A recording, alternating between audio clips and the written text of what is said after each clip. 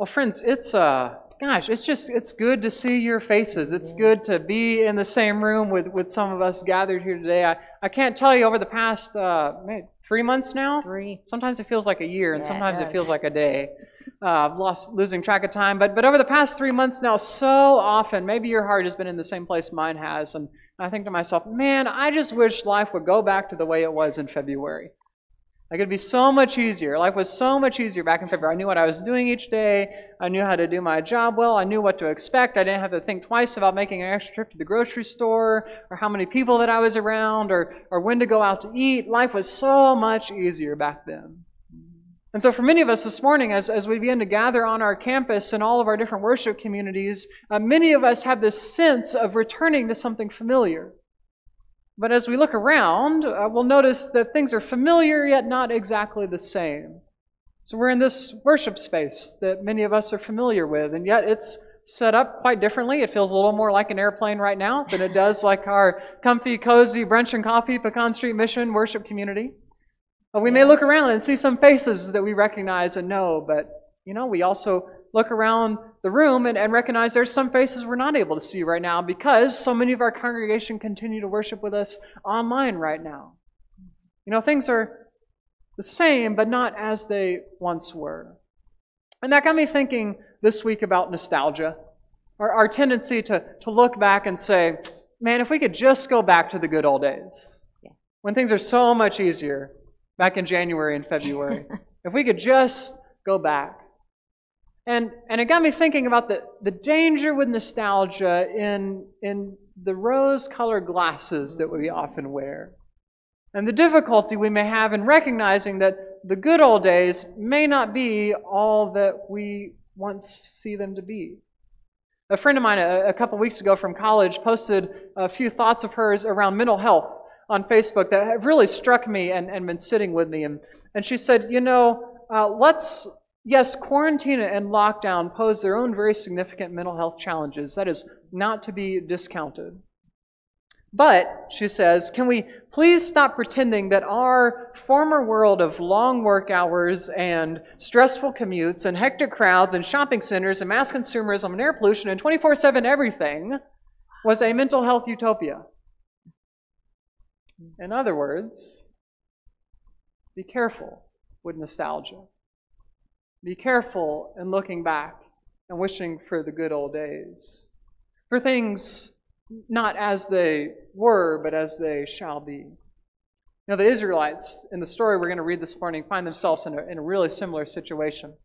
And Walter Brueggemann, who's one of my favorite Old Testament theologians, in reflecting on this story that Cassie's about to read for us, he says, it is striking how our present anxiety has the capability to distort our memory of the recent past.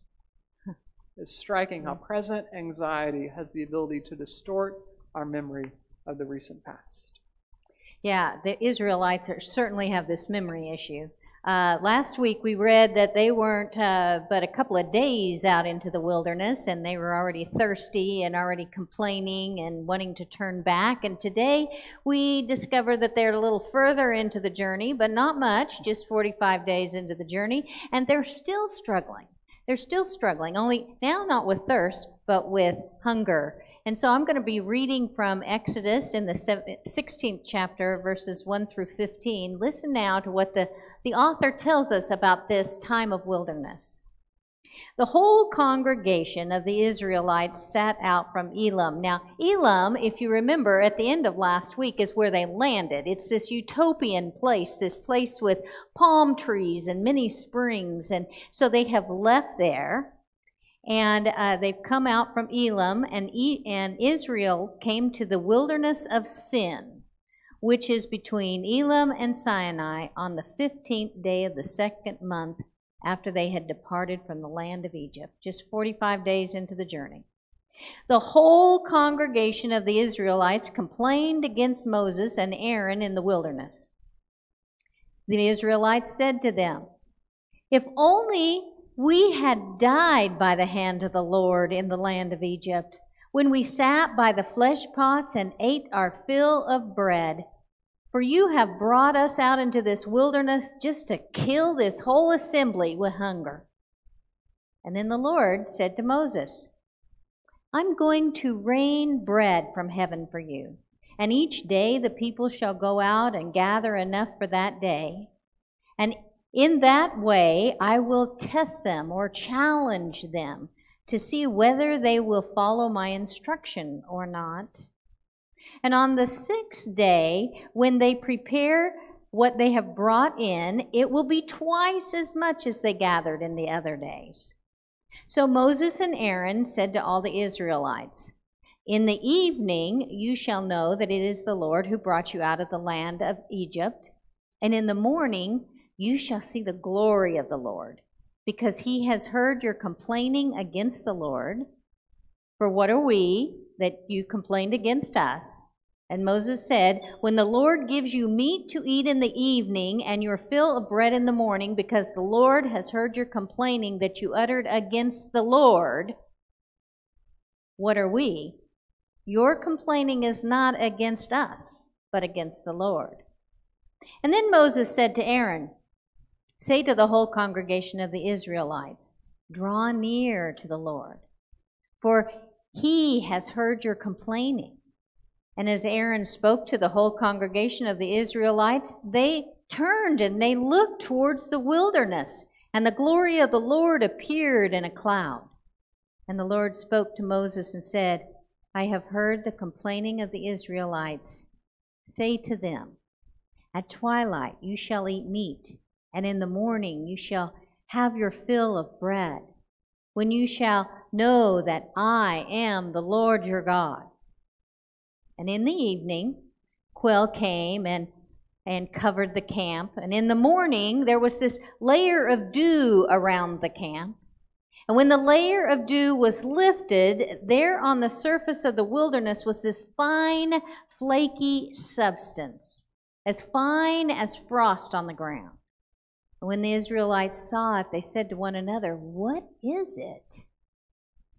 For they did not know what it was. And Moses said to them, it is the bread that the Lord has given you to eat.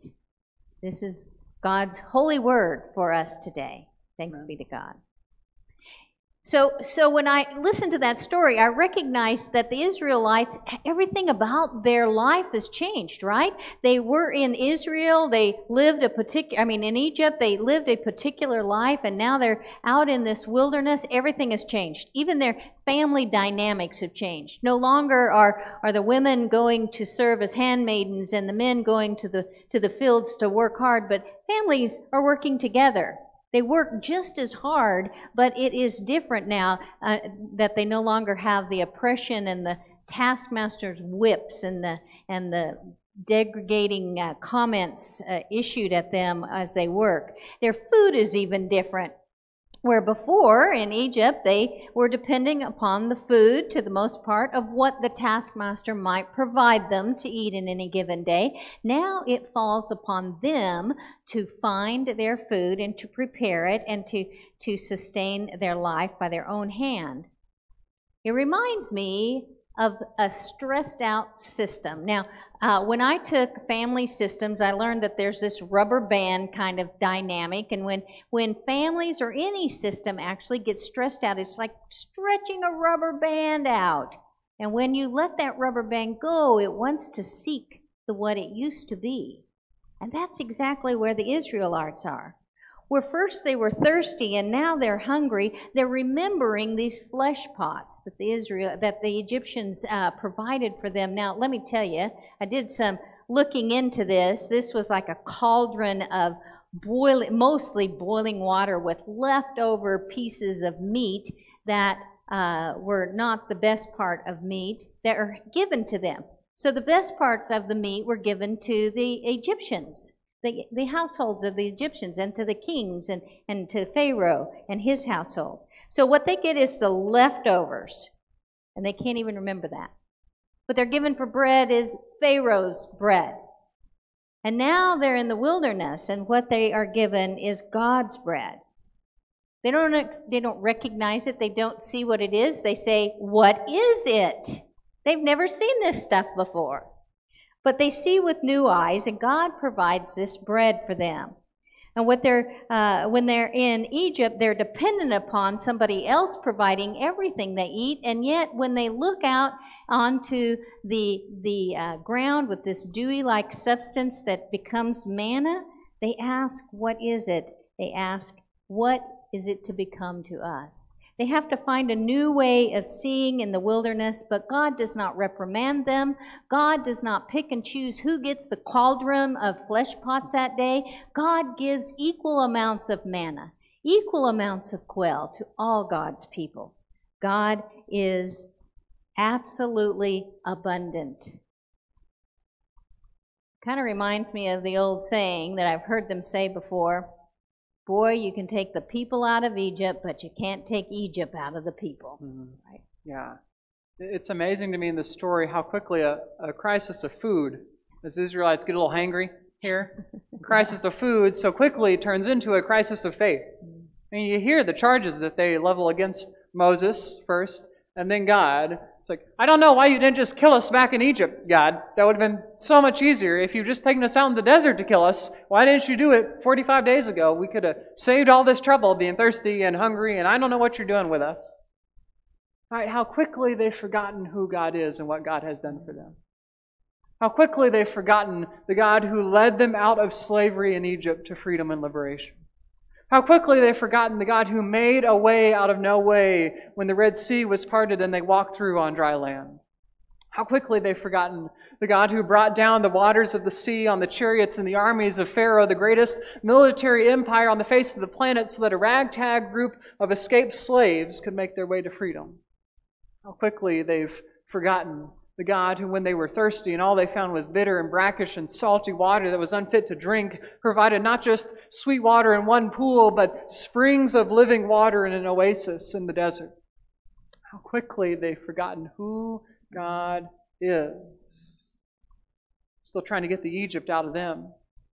Thousands of years later, Jesus is still trying to do the same thing for us. When his disciples ask him, Jesus, how should we pray? And what does Jesus say? The things that have been on the lips of followers of Jesus throughout the corridors of history. Give us this day our daily bread. Not today's and a little more tomorrow in case I need a snack. Not today's and enough for next week in case another pandemic and apocalypse hit and there's not enough to go around. Not today's and enough to put some away in my pension and retirement account for a rainy day, but today's daily bread. Enough for today. And what we begin to learn when we depend on God bread instead of Pharaoh bread, when we begin to depend on daily bread, is that God's kingdom economy is one not of independence, but of interdependence. We learn that our lives, our well-being, our wholeness is wrapped up and interconnected with each other. And so my well-being is wrapped up in your well-being, and our well-being is wrapped up in the well-being of our neighbors. And we learn in God's kingdom economy that with daily bread, no matter how much extra I try to take, it just rots in my hands. And me being a little greedy on that day and trying to get more than my fair share doesn't negatively affect my neighbor not having enough food. We begin to learn what it is to depend not on Pharaoh, to depend not on ourselves, to depend not on the systems, but depend rather on God, in whose kingdom economy there is always enough for all of us. Yeah, but the Israelites are not new. I mean, we're just like the Israelites. I am first on that up to bat for that, and that is that I'm a little bit self-centered. My world kind of revolves around me, and I often forget that interdependence thing. Just the other day, I was reminded of that when I went shopping, and I looked up at that one place where I always snag my bag of ginger snaps. Favorite thing to eat in the evening. And there was no ginger snaps. There was a place where it wasn't a label, but no ginger snaps, and they weren't expecting any time soon. And I said, who in the world is hoarding the ginger snaps? And why can't I get my ginger snaps? And then it occurred to me just about as fast as I wanted to complain about it, that maybe that one plant that had to make those ginger snaps in this recent pandemic had to lay off workers so that they could socially distance while working, which pulled back production of their normal products. And they had to pick and choose which products to provide. And perhaps they chose not to provide ginger snaps for my liking, but bread for someone else's table. And I began to realize how easily it is to slip back into this wilderness of sin, is what it says. Exodus says that the people entered this wilderness of sin, this self-centered world. And they begin to long for their ginger snaps. So then I was recalling that we have been in a Bible study, and we've been studying the book of Ecclesiastes, a wonderful book filled with wisdom and just kind of an odd little sayings. And as we were reading this week in the 7th chapter, verse 10, it says these words, which were so appropriate this week. It says, "Do not say, 'Why were the former days better than these?' For it is not from wisdom that you ask this." It helped us begin to think about, why do we say, "Oh, for the good old days"? Really, there may not be any good old days. I began to think that there are good things in what we remember about yesterday, and those things are good to share and to pass on in the history to our children and to honor them. And even to remember the struggles that we had, so that we learn from generations to generations. But what makes them not the good old days, but a days of oppression, is when we cannot get out of them, then they hold us hostage. And that's what's happened to the Israelites. They're held hostage by what they remember, rather than turning their face and looking into what God is doing today, which is also good. What God did good yesterday God is still doing good things today. And so the text tells us that Aaron talks to them, and then they turn their face into the wilderness. They look square into the face of what they do not understand.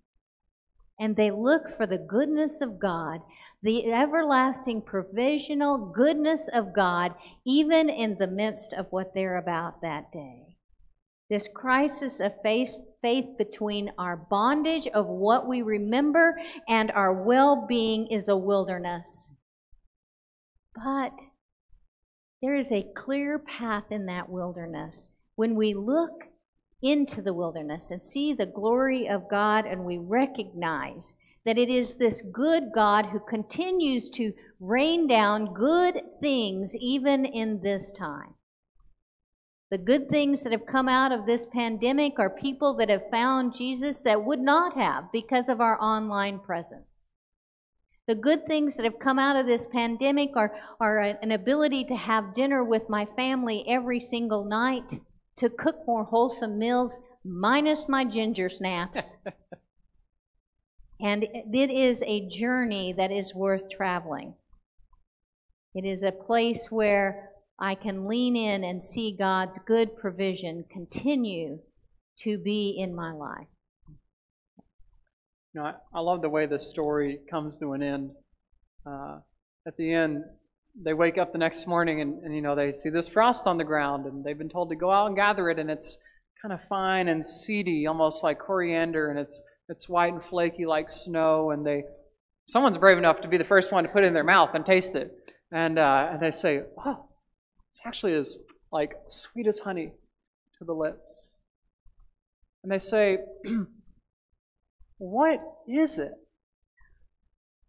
Which, if you're speaking Hebrew, the way you say "what is it" is manha. Manha. Manna. What is it? What is this provision that appears in the midst of the wilderness and the desert when we don't think we can feed ourselves today? What is it? What is this gift from God that makes sure there's enough for everyone to be fed and there's always enough to go around? What is it, this God who refuses to abandon us even when we level the worst charges against Him? What is it, this God who never leaves us or forsakes us, but is with us in our wilderness journey and our crises of faith, providing every day along the way? What is it? My prayer for us as individuals and as a community of faith and as the church scattered across this world is that we might have the courage to, with the Israelites, turn our face in towards the wilderness.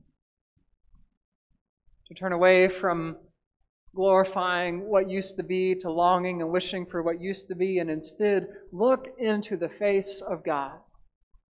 To confront the unknown. Because it is in the wilderness where the God who always provides and never forsakes us resides. May that God offer us this day and each day our daily bread. Amen. Amen.